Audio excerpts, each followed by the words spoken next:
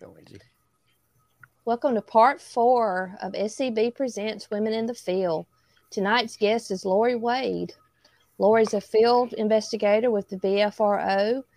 She's also a member of the East Tennessee Bigfoot and East Coast Expeditions. Lori has traveled around the U.S. and British Columbia researching Sasquatch, but most of her time is spent in Tennessee and North Georgia. She runs 3 to 4 expeditions for the BFRO every year and numerous private trips. Lori attends festivals, and she has an Etsy shop named Bigfoot and Me. Welcome to the podcast, Lori. Thank you. Welcome, Lori. Welcome, Lori. Hello. So, to get this started here, I am good friends, I think, as far as Bigfoot community is concerned as well, with Lori. And I first met her in 2019 on my very first field expedition hunting Bigfoot.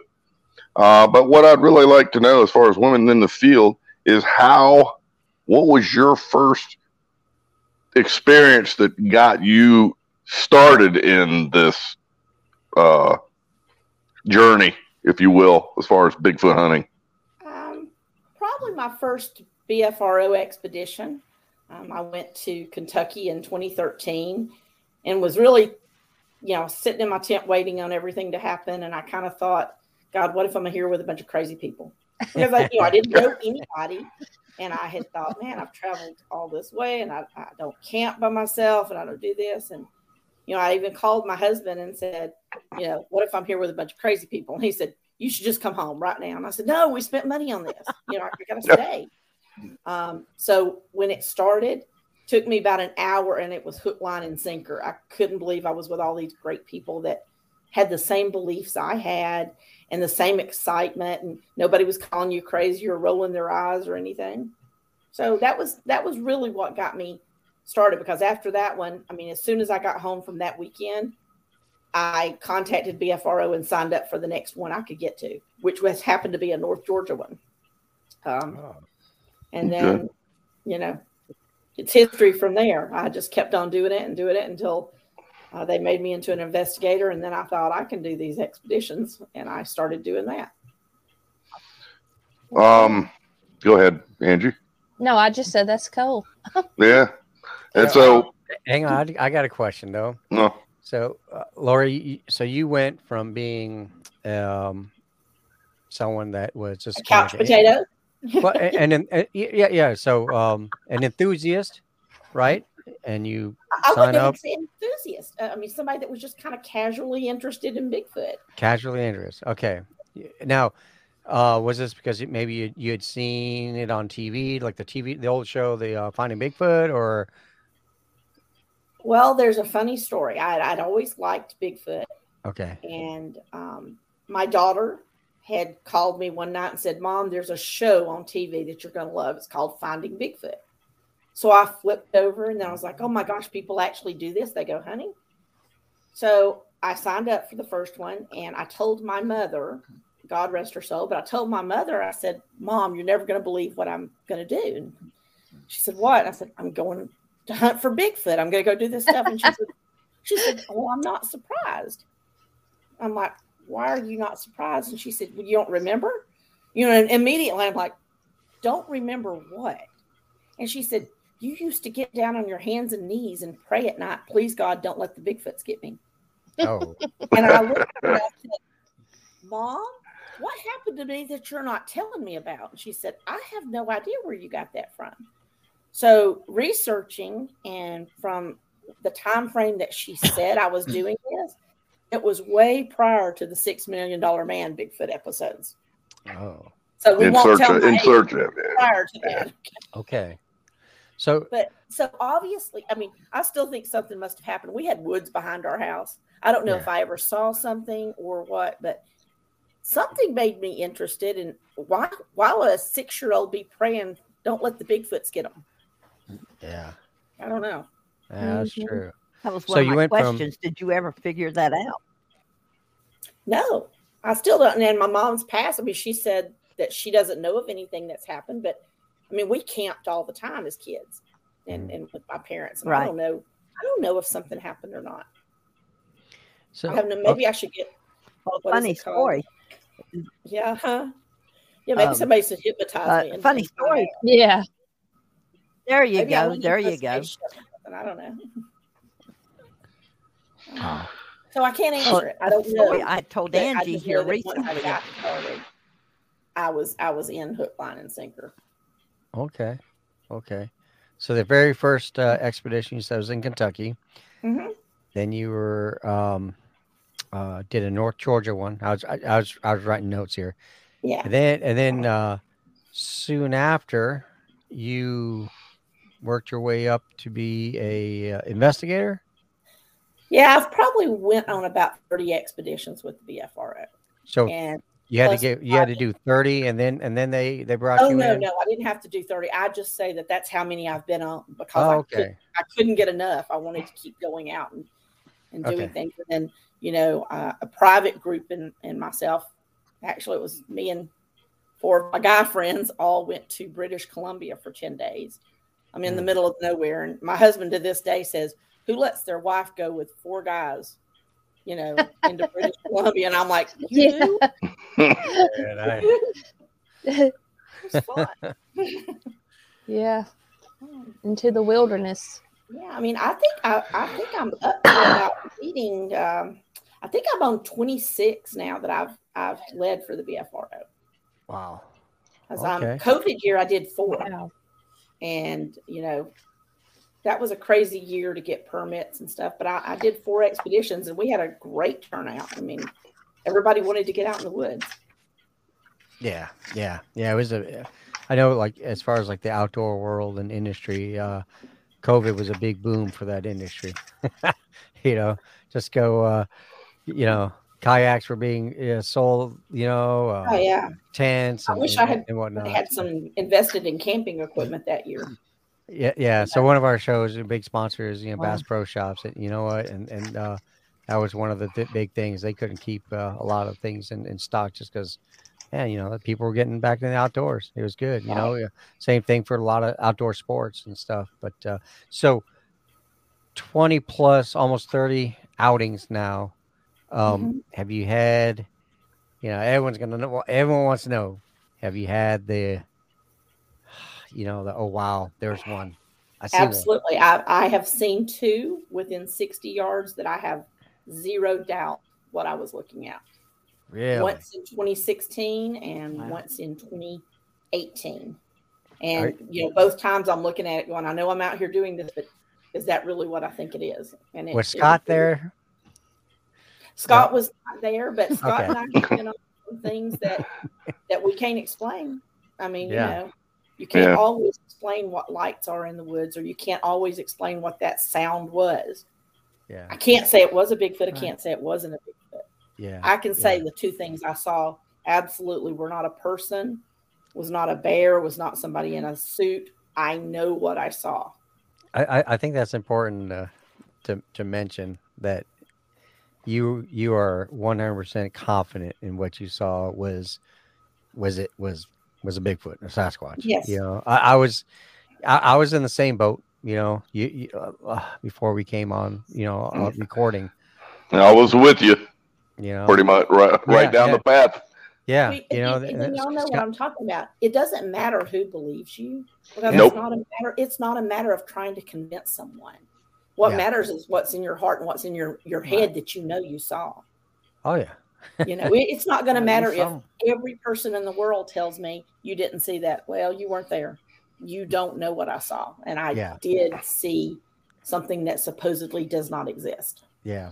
Now, what's weird is, my first sighting, was on a military firing range, and I was using a big Leupold spotting scope, and then we were looking downrange while we had some shooters firing their rifles, right? And so this Bigfoot that I saw the first time, it was beyond 1,200 yards, but you know what, through a powerful spotting scope, I mean, he looks like he's 20 yards in front of you, right?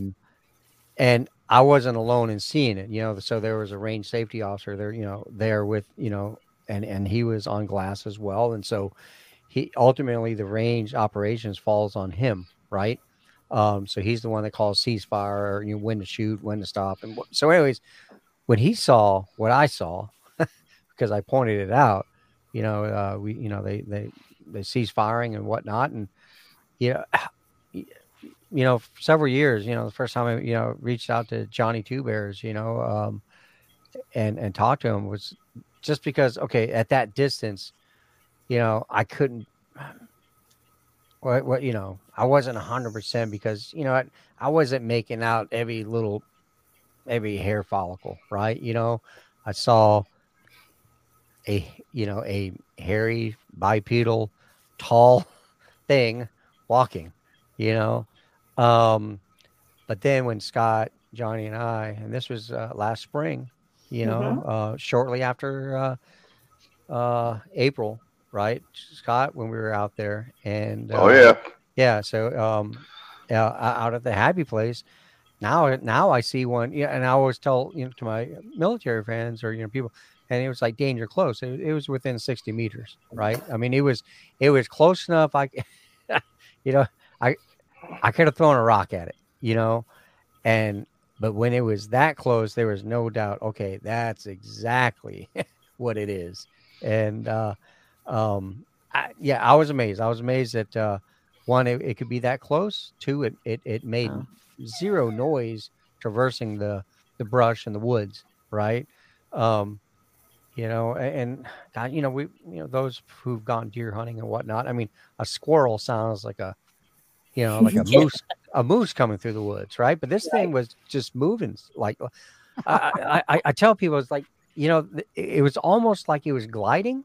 It didn't have that typical like bobbing. It was just a very small, very smooth walk. Well, you hear two kinds of reports. You hear people say gliding, and then you hear people say the bobbing. Well, there was no bobbing. I don't know if that two different things or what. Yeah. So you did. So it is kind of refreshing that you went from you said this at first. You went from being couch potato, all of a sudden you woods, and now you had 2 encounters, right? That's that's incredible. So cool. Can I ask, like, what state, or is that kind of like classified? No, I mean, I can't tell you exact location, but I can tell you what state. The first one was in Kentucky in 2016. Okay. And I was actually with 2 other people, but I turned around on the trail and started looking where we came from, and they were faced opposite ways. So they didn't see it, but they did hear all the commotion. They saw the trees shaking, all the acorns falling. They heard the coyotes going crazy. They knew something happened. We audio recorded all of that. So I didn't make it up. I mean, they knew something was going on. And in 2018, 5 of us were on a trail, and actually 3 of us were probably separated by 75 or 100 yards, and 3 of us on all different locations. We weren't right beside each other. All came together at the same time. Was like, did you just see? And it was walking down a hill to a tree and going behind the trees. And the remainder of that night, we got pretty much escorted out. But I will tell you something about that night, which, again, whether anybody believes me or stickers or says, she's crazy, I don't care. I don't care. When we continued walking down that trail after we had investigated the spot and trying to do things, we got to a point. I wasn't scared.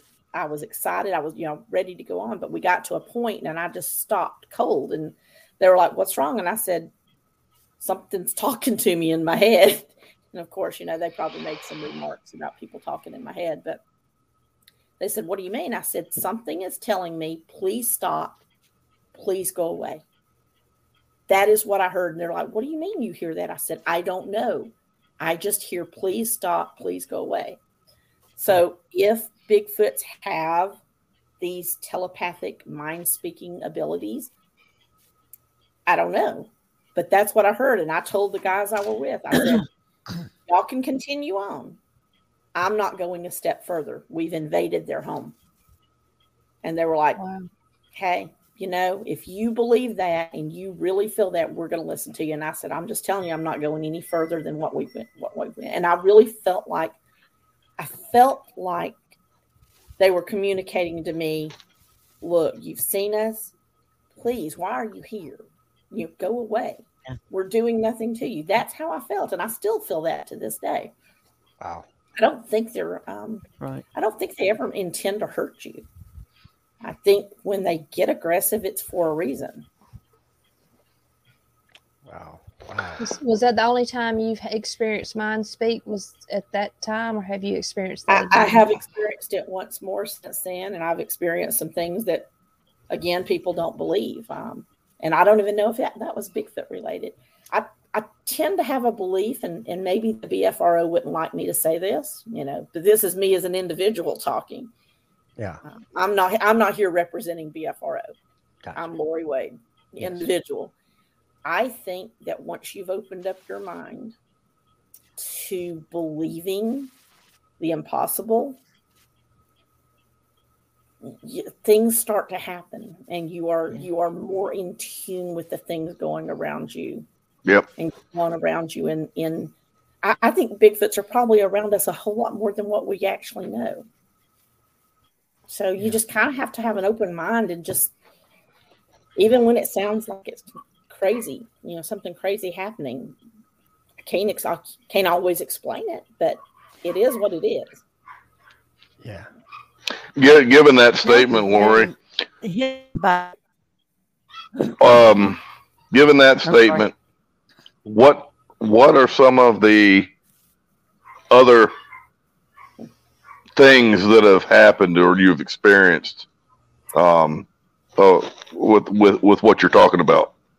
Well, I've been zapped on multiple occasions. Multiple. Never. The first time I was zapped was in Wisconsin in 2015, maybe. And we were on a lake in a canoe checking out a report that somebody had. And we went all the way around the lake. This is a little lake that no power boats. There's no houses. It's just a small lake. Wisconsin has a lot of them. And when we come back to the area that we think we've parked our truck up this hill, we are kind of not familiar with the cove. It's like, okay, this isn't right. And we could hear something in the woods. Couldn't see anything, but we could hear movement. We just thought, okay, deer, whatever. Then we finally found our cove, and our light that we had left on in the back of the truck was not on. And I'm like, I know this is it. I can see in the moonlight, I can see the truck up there. But as soon as I got off the boat, I heard a loud stomp that sounded just like somebody jumping out of a tree. I mean, that's what it sounded like, just boom. And I turned and I asked my friend, I'm like, did you hear that? And he's like, yeah. And I said, was that a bear or a deer stomp? And he's like, no. And he's a hunter. He's been a hunter all over the world his whole life. And it wasn't very long after that something just not physically grabbed hold, but grabbed hold of me. And I started shaking. I couldn't breathe. And I wasn't having a panic attack, but I was just morbid dread of whatever was happening. This went on for a long time, and my friend Mike was shaking me. He had been on the trail with me so many times, but he's shaking me going, Lori, what's wrong? Lori, what's wrong? Can you move? Can you move? And I'm like, no. That Big Mike was with you? Yeah. Yeah. And I trust Big Mike with my life. So, he starts kind of trying to talk in Sierra sounds. Because he's like me. He said, the hair on the back of my neck standing up. So this goes on, and I'm crying, and I'm just thinking, oh my gosh. And he said, Lori, let's just leave the canoe. We'll just walk up the trail. We'll come back and get the canoe tomorrow. And I said, Mike, we'll never make it up the trail. He said, what do you mean? I said, we'll never make it. And he said, you feel that we're going to be hurt? And I said, we're not going to make it. So he kept talking, and finally we heard behind the truck, and the truck was probably 75 yards up the hill, 100 yards. And we hear a whoop, and then we hear through the leaves up the hill, and then everything subsided, and I didn't have any more issues. So I personally think that was a a juvenile. And that was Mama or Daddy Squatch calling it. And I think they zapped me because I was really close to the wood line to where that was at. You know, that's one thing. I've been zapped on other occasions where it just took me to my knees and don't know what. One of the most crazy things, Scott, that happened, and I think you were there, that Christmas, wasn't it? That Christmas little trip we took. Were you there? When was it? Which one? The Christmas trip a couple of years ago. No, I went on the Christmas trip. Okay. So I always like to do something the week between Christmas and New Year's. There's typically not a lot of people in the woods, and, you know, I just kind of like to go. And we were on a trip, and it had not been very active, but the last night it became a big storm, and a lot of people left. They were just like, okay, this is our last night. It's pouring rain. We want to stay. We're going to go home. But on the last night after the rain stopped, we all went out, and there wasn't very many of us, but I said, I'm going out to X location. And they're like, you've went out there the last 3 nights. Nothing's happened. I said, I know, but I got a good feeling. I feel something out there. And to make a long story short, we had all sorts of whoops and howls and wood knocks and return wood knocks and all sorts of things like that. And I ended up walking up the road in front. We were on a dirt road, and I ended up walking up the road in front of the group. And I literally walked into an invisible wall. Like, one of the guys behind me was therming, and he said it was like I'd hit a glass door, you know, when you don't know the door's closed. And he saw me bounce off, and he said, and he kind of laughed. He said, Lori, what are you doing? Because he thought I was just acting crazy. And I'm like, I don't know. I hit something. And I'm in the middle of the road. There was nothing there. They walked up. We didn't feel anything. And I'm like, this is crazy. I don't know what happened. So again, we're therming. We're trying to do all this stuff. And we hear movement. We're doing a wood knock. We get a wood knock back. We're kind of trying to figure out, hey, are there people in the woods here that are messing with us? Mm-hmm. And I look up the hill on the road. It's a hill, and there's the moonlight's coming through, and I see something cross the road. And I look at the guy beside me, and he's like, "Did you see that?" I'm like, "Yeah, I did. I don't know what it was, but I can't tell. I couldn't tell from that distance if it was upright or if it was a deer. We just saw something cross the road." Mm-hmm. So there was another gentleman that I had just met on this expedition. I did not know him. He's to my right. I want to say he's from New York or Vermont or somewhere, but I'm staring at that spot for a long time. And all of a sudden, I have my phone in my hand. I have my cap on. I have my red headlamp on. Something hits me. A force hits me, knocks my cap off, my headlamp, my phone goes flying. I am up in the air, and I land on my back on the dirt road. Knocked me out for just a second. And, they were kind of worried. They were like, did she have a stroke? What happened? What happened to Lori? Did she trip? And the guy next to me, who, like I said, I'm not friends with, don't know him from Adam, he said, she just got clotheslined and she wasn't moving. Something knocked me down. Now, I will tell you that I don't really believe that was Bigfoot. I don't know what it was, though. I mean, was it paranormal? I don't know. I can't explain it. And I've went there several times to the exact same location. And, I don't feel anything. I don't see any signs of anything. But something happened that I will never be able to explain. And I have talked to several prominent, popular Bigfoot researchers. And a few of them have said, okay, I've heard something like that. And some of them have said, I don't know what you're talking about. I've never seen anything like that. Wow. So that was. What did it feel like? What did it feel like when it hit you? Did it feel like a wall hit you, or did it feel like it felt like a sonic force? I mean, it felt like just a invisible force hit me and knocked me down. I mean, my phone slung 30 feet behind me. I mean, it knocked me down. Had a big knot on the back of my head. I was like, okay, I don't know what happened here. Like a punch, or like someone hitting you with a board, or No, not like that. Like just a full force hit me in the head, just like a burst of energy. Oh, okay. Tell me that doesn't sound crazy. Okay. Yeah. Because it does.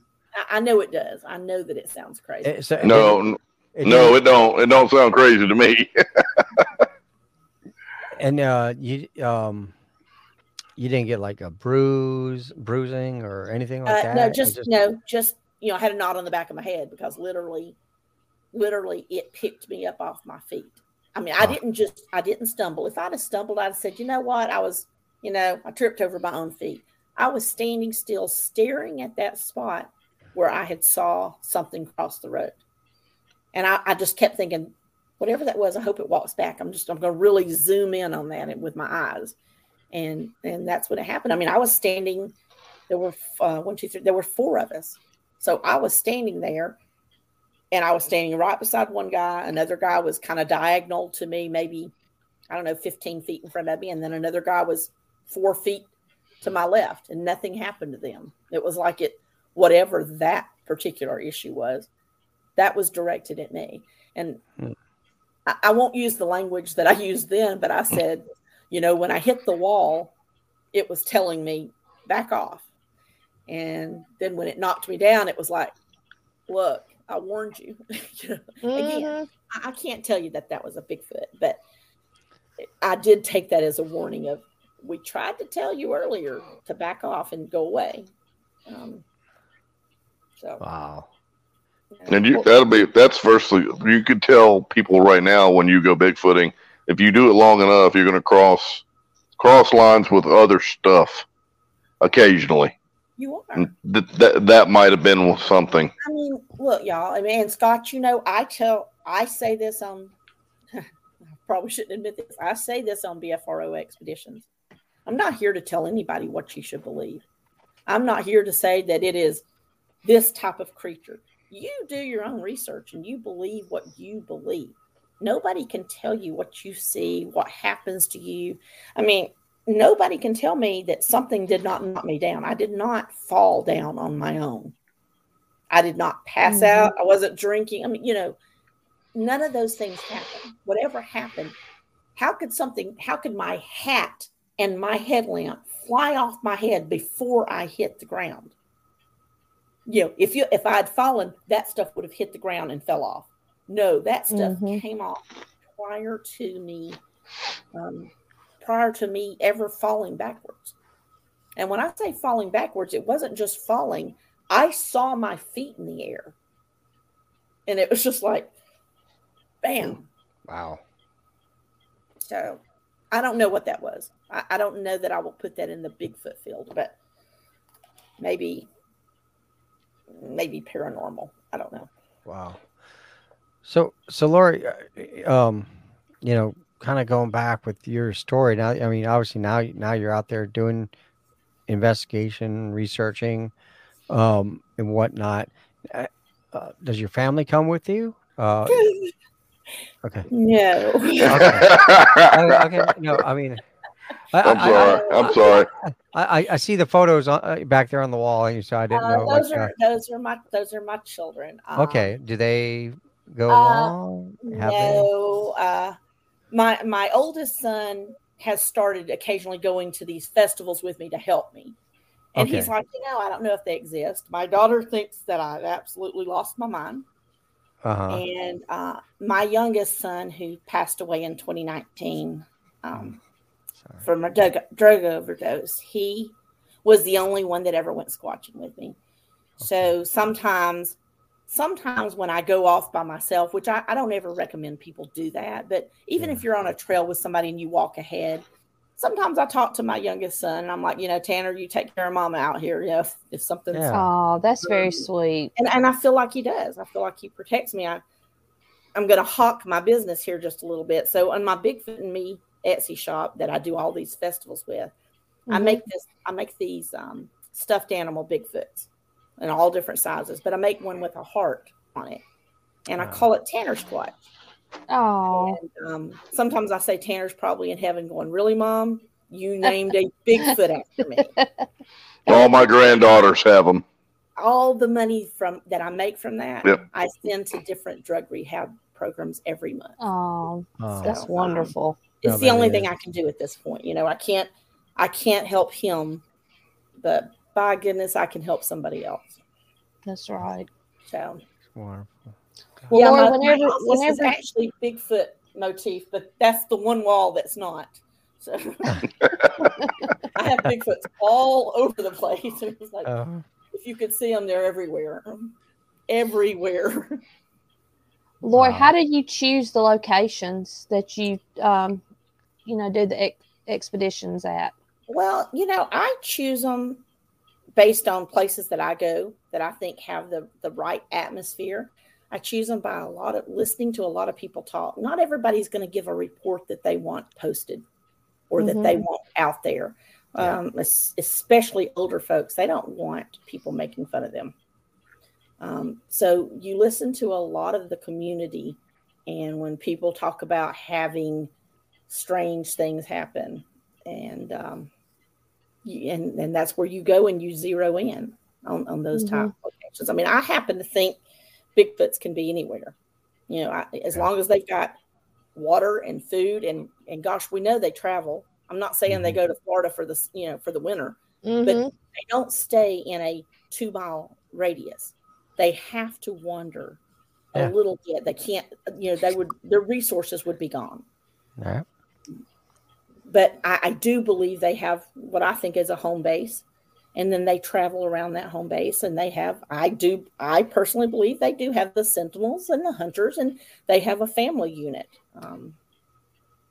So I think that you have to pay attention to those things. I mean, if you find a track somewhere, if you're lucky enough to find a track somewhere, I promise you there's going to be a Bigfoot family somewhere within, whatever radius of miles that you happen to believe it is. Maybe they're not going to be there that day that you're there, or that 4 days that you're on an expedition. Maybe you might not see more than a stick structure. Maybe you don't even hear any howls or wood knocks. That doesn't mean that they're not there. It just means that they're not interacting with you. Gotcha. Well, that brings me to a question. Of all of the experience that you had through out the years of doing this, I bet you Barb's got the same question. Maybe who do you think is the most influential person that you think the highly of that you've come across that you learned from or met doing all of this? Oh goodness. No, I know you know all the Finding Bigfoot folks. You know all the investigators from all around the states. You know a lot of big time hunters, scientists you've met. I mean, I have, and I mean, I wouldn't say that I'm great friends with those people, but I mean, every time I see Cliff, we have a conversation. I mean, I could email Cliff and he would respond to me. I mean, Matt actually has a lot of knowledge. You talking about Matt Moneymaker, right? Yeah. For those who don't know, yeah. Yeah, he does have a lot of knowledge. Most influential. Well, I'm going to tell you that one of the best people I know in the woods, Scott, you know him, and you know his personality, is Jeff Carpenter. Yeah. Jeff is amazing at detail in the woods, and he'll tell you right away. Yep. It's like, that's a bear track, that's a deer track. No, possums make that. He knows the woods. So I have a lot of respect for Jeff Carpenter. I have a lot of respect for anybody that doesn't jump the gun and thinks every sound they hear is a Bigfoot. I mean, I think you have to listen to everybody. What are these people, ghost hunters, paranormal people, or whatever, that they have that sixth sense, or that whatever, maybe it's a blessing, maybe it's a curse or whatever, but they usually know, and they talk to spirits or whatever. I think you got to listen to people when you're in the woods with them. You know the ones that are just scared, but then you also know the ones that maybe are really getting some kind of, and I call it, my Bigfoot vibe, or, I get the EBGBs. If I get the EBGBs, I'm looking around going, okay, what's making me uncomfortable? Is there a bear? Is there a bobcat over there in the grass or whatever? I don't know. I'm probably gonna get off this podcast and think, why didn't I say so and so? Because I can't come up with a name. But I mean, like the people that I like to go out with, maybe you're not people that are in the mainstream. It doesn't mean that they're any less qualified than somebody that's on a TV show. That doesn't make them qualified. I mean, to have investigator beside your name doesn't make you qualified. Being open-minded to whatever the possibilities are, that makes you qualified. Indeed, there's benefits to going out with people who have never done it before as opposed to going out with people who have done it 1,000 times. Absolutely. Yeah. And I have to remind myself that sometimes that I forget the things that were exciting. You hear a stick break. Okay, well, it could be anything. And they're all excited and scared. And, we've kind of tuned that out because we're like, we either want to go big or go home. Mm-hmm. We're going for the big stuff. We want to see one. We want to hear one. We want to get a picture of one or whatever. And we forget to look for all the little things. So, yeah, I love having a new person go out. I don't necessarily like having to babysit a new person. You know what I'm talking about, Scott. Some of them you're like, whoo. But, when I wouldn't say that I try to sell an expedition, but I tell people all the time, it's like, do you like camping? They're like, yeah. I'm like, do you like hiking? I mean, not necessarily a lot of hiking, but do you like walking in the woods? They're like, yeah. And I'm like, okay, throw in looking for Bigfoot. What's the difference? What is the difference? You're just doing something. The thing that I think scares people most is going out at night. Mm-hmm. And there is something a little weird about going out in the woods in the middle of the night. It's not normal.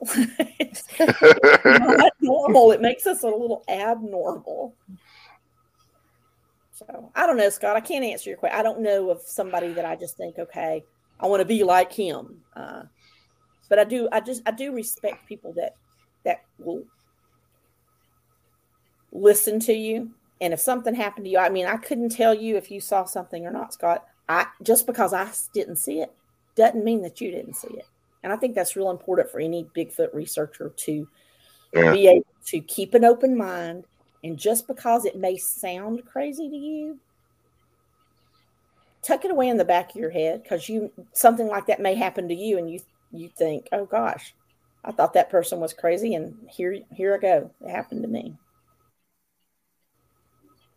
I'll get you for that question later. Because you put me on the spot. I don't know.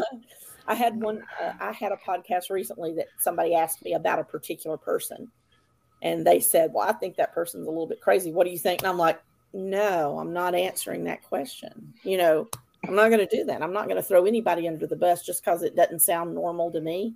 Doesn't mean it's not normal. It's just not my normal. That's right. Well, Lori, have you ever been afraid? Have you ever been scared when you were out there? I think anybody can get scared in the woods at night. Just, I mean, you can just maybe not be in tune and hear a stick break and jump. You can get scared. The first time I got zapped, I mean, I say that was the only time that I was petrified. And I really, truly had just the most innate feeling of dread. Like I didn't know what was going to happen to me. I literally thought, I'm never going home.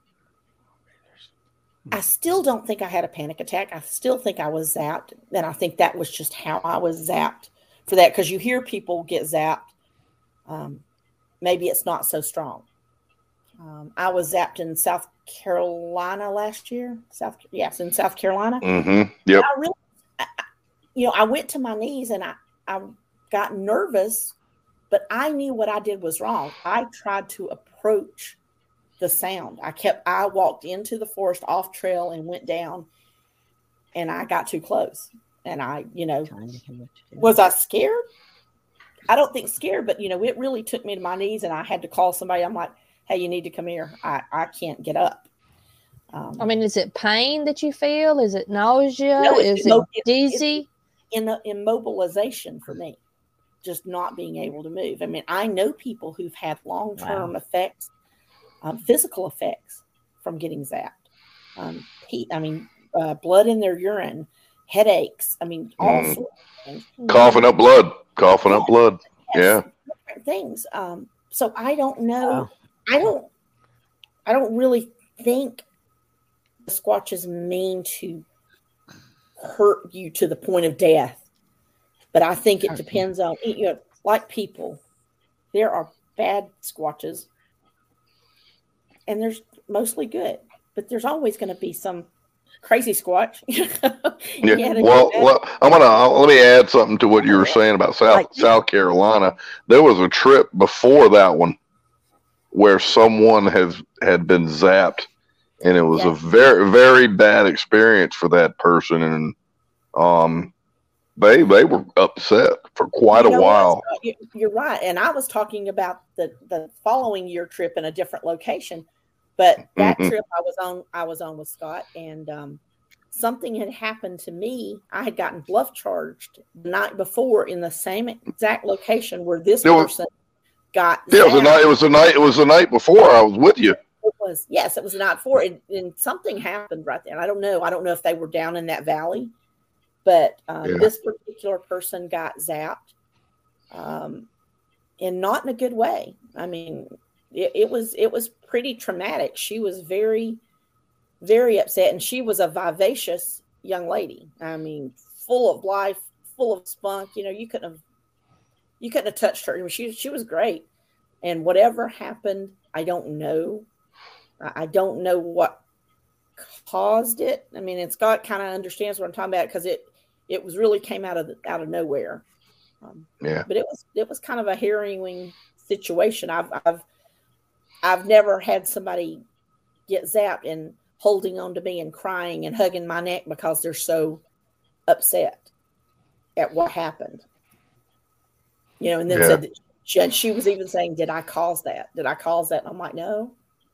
We don't know what happened, but you didn't cause it knowingly." Wow. So Scott, have you ever been zapped or? No, I have not been zapped, and I have a thought on that. I mean, you have to be maybe open to it, or it's maybe directional. It's intended to do something to a certain person, because I think it's directional. I mean, you could be standing beside somebody and they don't get it. That's right. And I was that person that she was talking about. I was present with when the whole transition and zap occurred. Right. And I came in just afterwards. She went from what we all knew to a completely different person to a basket case of upset and emotion. Wow. And it all happened, and it all happened prior to another girl who left at that spot 20 minutes, 15 minutes prior. It was occurring with that person, but that person was left and went out of the environment, and then it hit her. And then then Lori came up later, and as she was upset, and I'm like, "What's going on?" And you're like, "Oh my gosh!" Yeah. Oh yeah. But it's a whole story of what happened just that night, and then adding what happened the night before with the bluff charge and all of that. In the very, very exact same spot, same tree line. It's crazy. So I don't carry. I don't carry. I'm not saying that people shouldn't. I don't want people carrying when they're around me because I don't know. I don't trust the people. I don't trust somebody on a trail with me to not get scared and accidentally shoot because, I was over taking a pee in the woods. Just like, I don't want to carry. But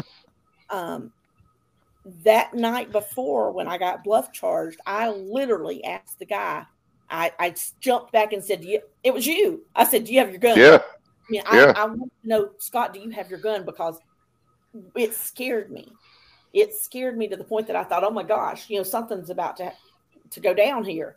And I wanted to make sure Scott had his gun. I mean, and it was out. It was there. Right. I've been in the woods hundreds and hundreds and hundreds of hours, and only a few times have I been scared. After I got zapped in Wisconsin in 2015, the next time I went camping was about 3 months later, and I couldn't sleep in my tent. And I was with a bunch of guys. I should have felt safe, but I mean, I came out of my tent and I said, guys, I can't do this. And they're like, what do you mean you can't do this? I said, everything I hear, I'm scared. And it was kind of funny because one of them had this big machete knife, and they're like, here, Lori, sleep with this. And I was fine. Once I had that big knife, I was like, okay, I'm good. But it took me that long to start feeling comfortable and thinking, okay, there's all sorts of sounds in the woods. I had a girl one time who absolutely just got irate and started crying because it was a barred owl, and it was kind of following us down the trail. And she's like, I've worked in zoos. This is not a human. This is not an owl.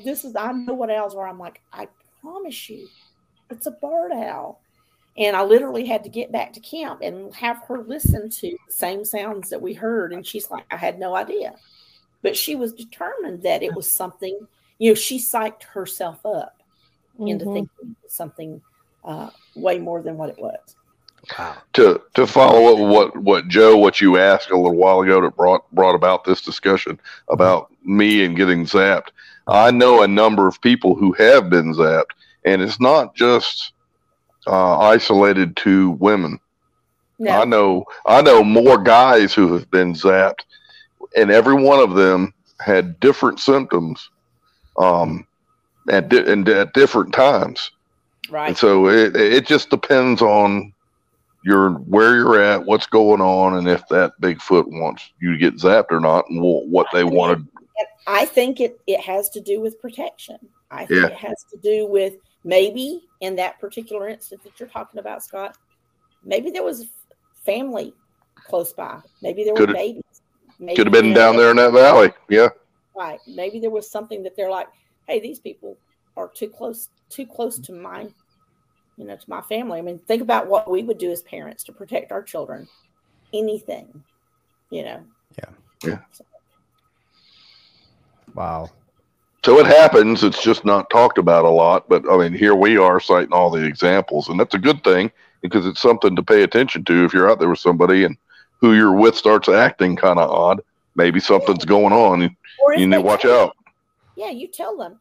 If you feel anything, even if you're just feeling scared, talk to us about it. Tell me what's going on, because maybe something is happening to them, but not the rest of you. And you need to kind of zone in on where is this coming from? Is it coming from this direction or what? And I think the same thing about, people say, oh, Bigfoot smell.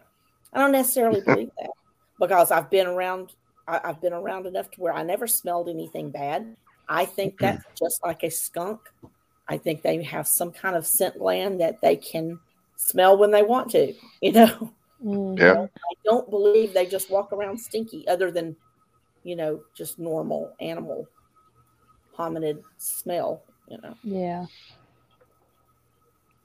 Well, Barb, I think Barb's having some trouble. Barb, can we hear you now?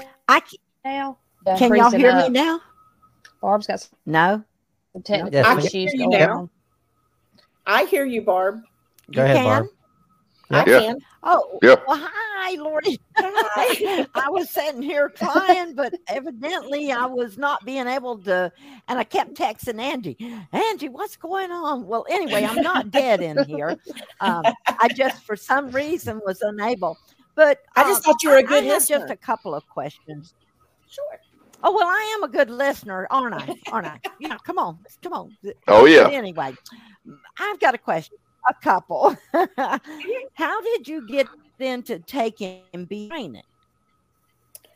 How did I get into what was that? How did that come about? Taking the BFRO training. Training to be. Okay, so I started going to a lot of a lot of expeditions. And to be a BFRO investigator, yes, you can ask to be one, but to be one, someone has to take notice of you and take notice of, hey, she's good in the woods, or I like the way that she goes about walking on trails or listening or whatever. And then somebody pretty much decides they want to sponsor you, so to speak. So like Scott's a BFRO investigator. And from Scott's police training, and I had been in the woods with Scott a few times, and I thought, this guy would make a good investigator. So I suggested him to the BFRO. Right. And then you just kind of keep going with each other, and we kind of train each other. I mean, and honestly, it lacks a little bit. I wish we had classes for investigators to say, look, this is what you should look for. Right. And I'm that's kind of I was wondering if there was classes. There's not, but I recently just was telling my little group of investigators, which Scott is involved in.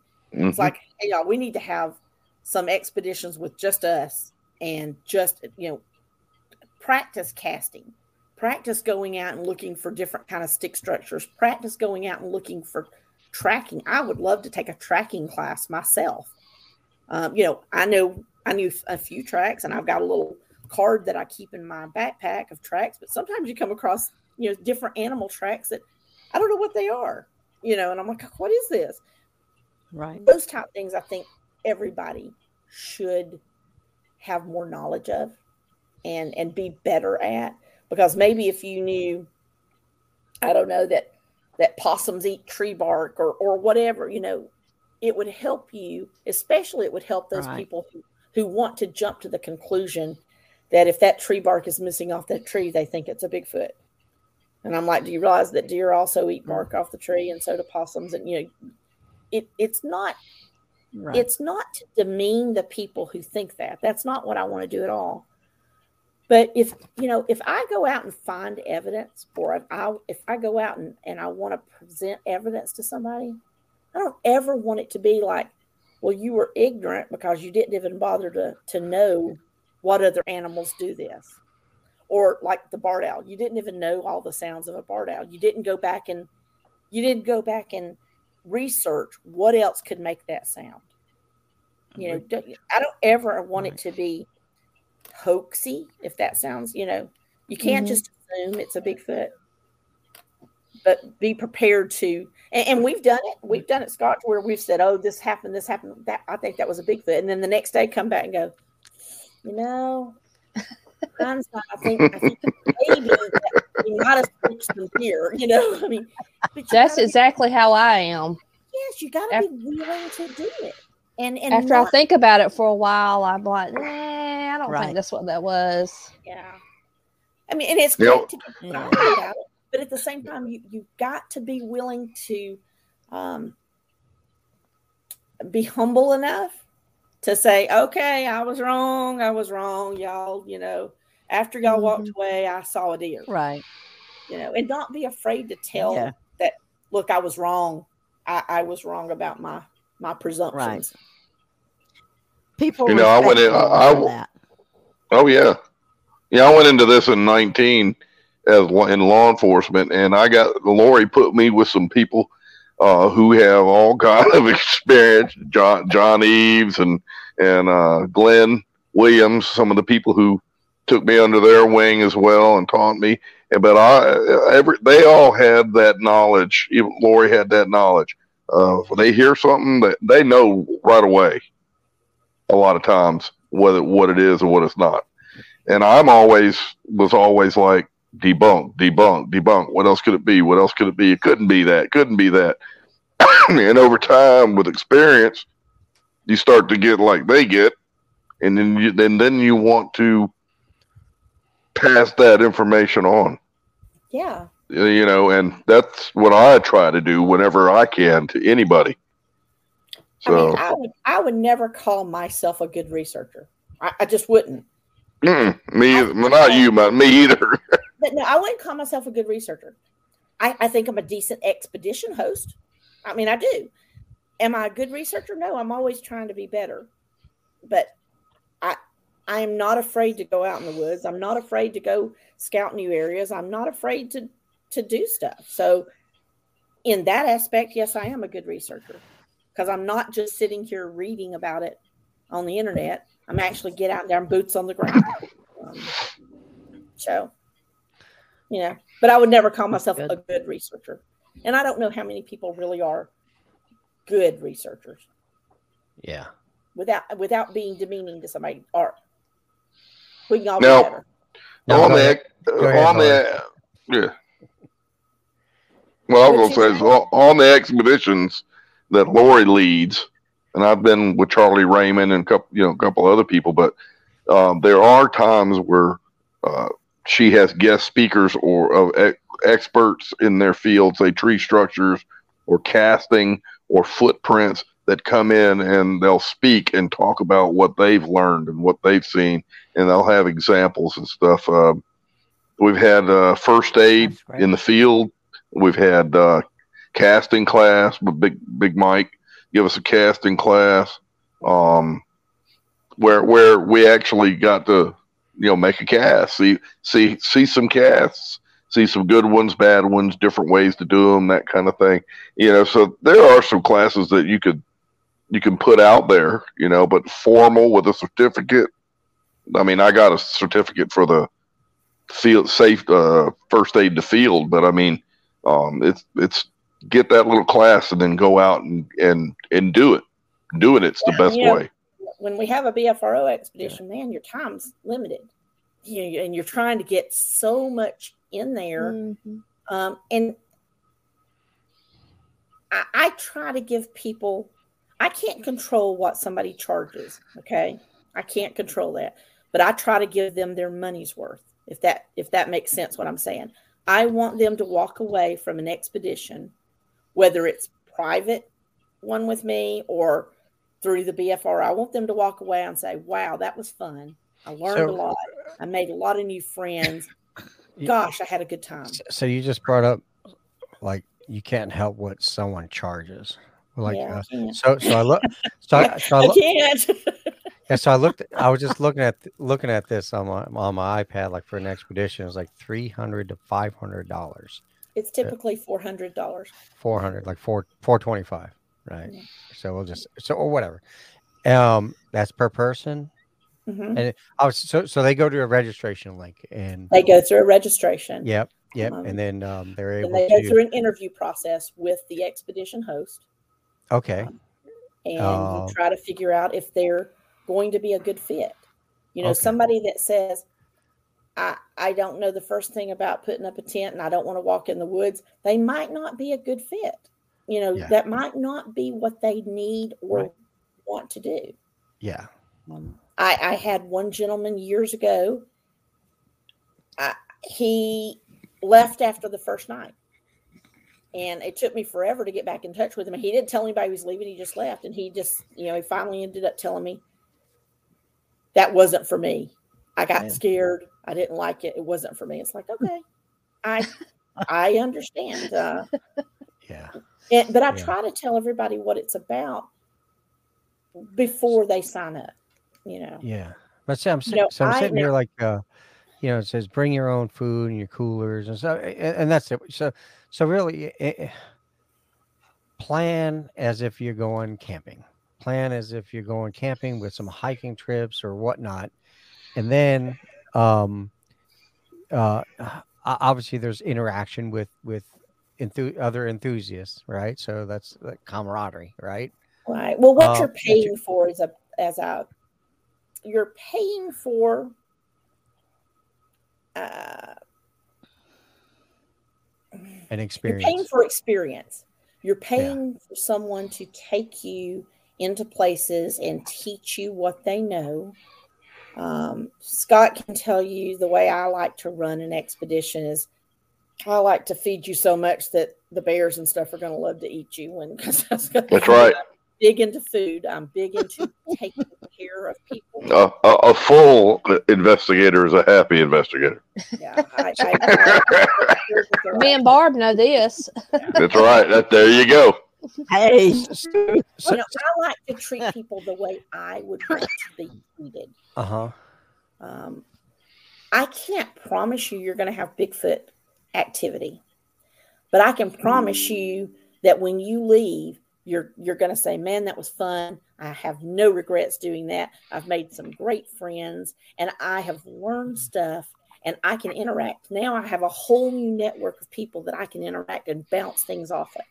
That's what I want you to get out of it. But make no mistake, when we go to those locations that Lori investigates and looks for, those are areas that have a good probability of activity or have had activity. So there's a good chance you might experience or find something. I mean, I was involved with in a thing in Ohio last fall. And literally there was this little section that they were going to be taking night hikes. And I actually had somebody ask me, they're like, well, how far do we have to walk before we're going to see them? And will they be on their right? And I mean, you just kind of looked down and I thought, this isn't the Audubon Zoo. That's not what, that's not what's going to happen. But they literally in their head felt like that you just take them and be like, okay, look, if you'll just look over that hill, there they are. And we all know that getting to see one is a privilege. Yeah. But it's also a rarity when you consider the amount of people that are in the woods. Think about the people on the AT. I mean, I'm sure there's a lot of reports that don't come out because they just think, okay, it was probably a person. It was probably this, that, and the other. But think about how many people are on the Appalachian Trail that have probably seen something or heard something that they didn't know what it was. Yeah. And Scott can tell you, and I guess you probably can tell from my personality, if it comes in my head, it comes out of my mouth before I can stop it. No filter. Yeah, that's why I get along with Angie so well. It's kind of saying. That's crazy.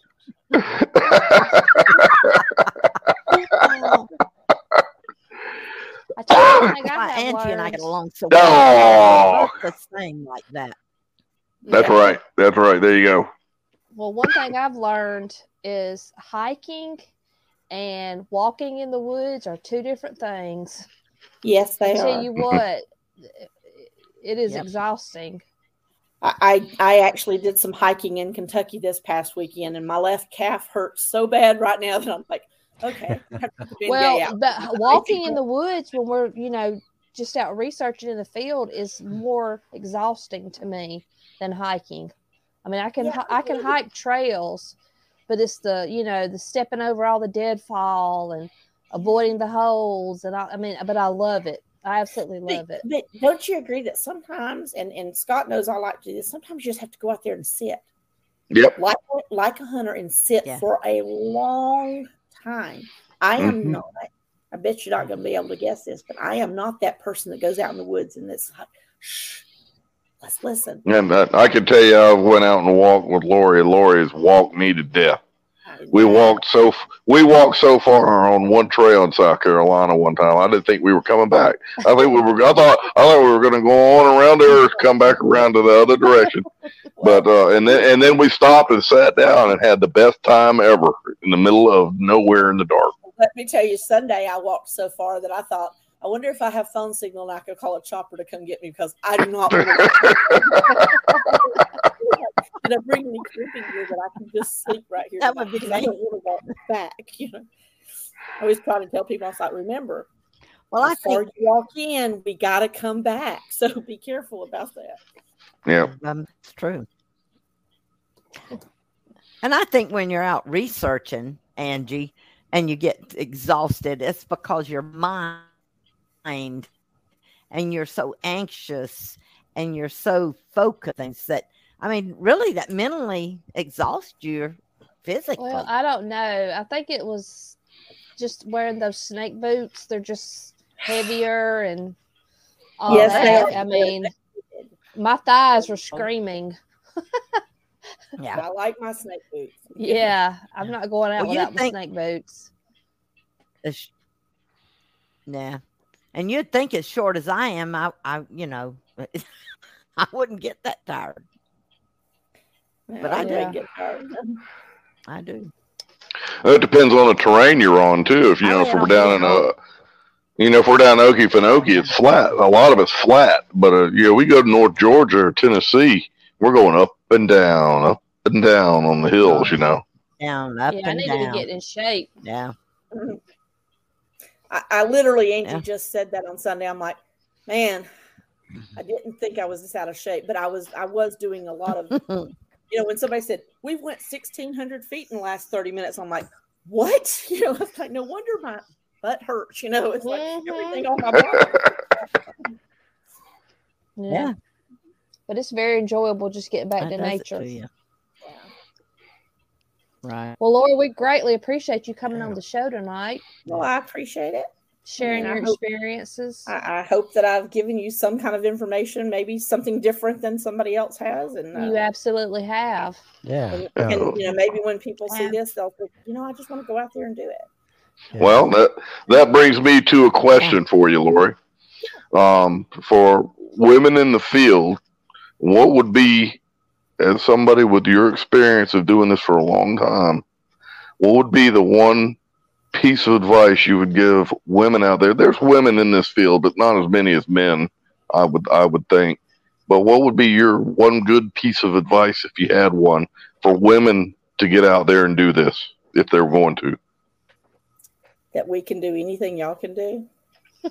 I don't mean that in the ugly way.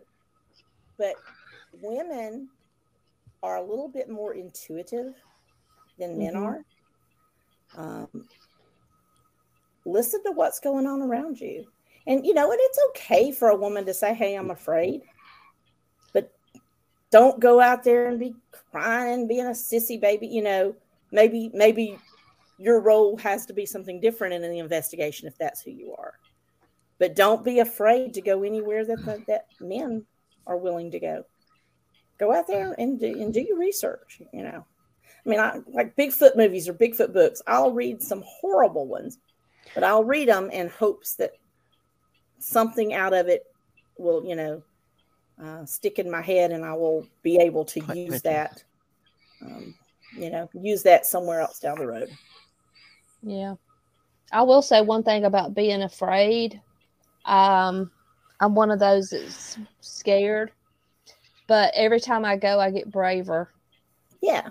Then don't do something stupid. Don't go out by yourself. And I even tell men that. Do never go out by yourself. I'll tell you a brief little quick story. I used to go camping by myself all the time. And I'd be like, oh, I'm going to go Bigfoot and I'm going to go do this. And then several years ago, I went out and I went to this place and I was beside this little creek and I set up my tent. I got my hot dog weenie out. I'm like, man, this is going to be great. Nobody, didn't see a soul. Right before dark, this car pulled up way on the other side. It was like an old black hearse. Okay. Oh, great. He pulled up. This scraggly looking guy got out. Oh. All he did is got his ear and sat behind his hearse. And I thought, yeah, this isn't smart. And I packed my stuff and left because all of a sudden I just thought, you're just being foolish. You don't have a weapon out here. You're not being smart. And as far as not going out by yourself, not necessarily Bigfoot. Yeah, there are people in the woods. You don't want those people. There are bad people in the woods sometimes. Mm-hmm. You might accidentally walk up. In Kentucky, I walked up on an old still one time and I just said, hey, we need to turn around right now. Because I didn't know who might still be watching. You don't know. But so if somebody gets hurt, you got somebody else to go get help. Don't ever go by yourself, no matter how much you want to. Yeah. All right.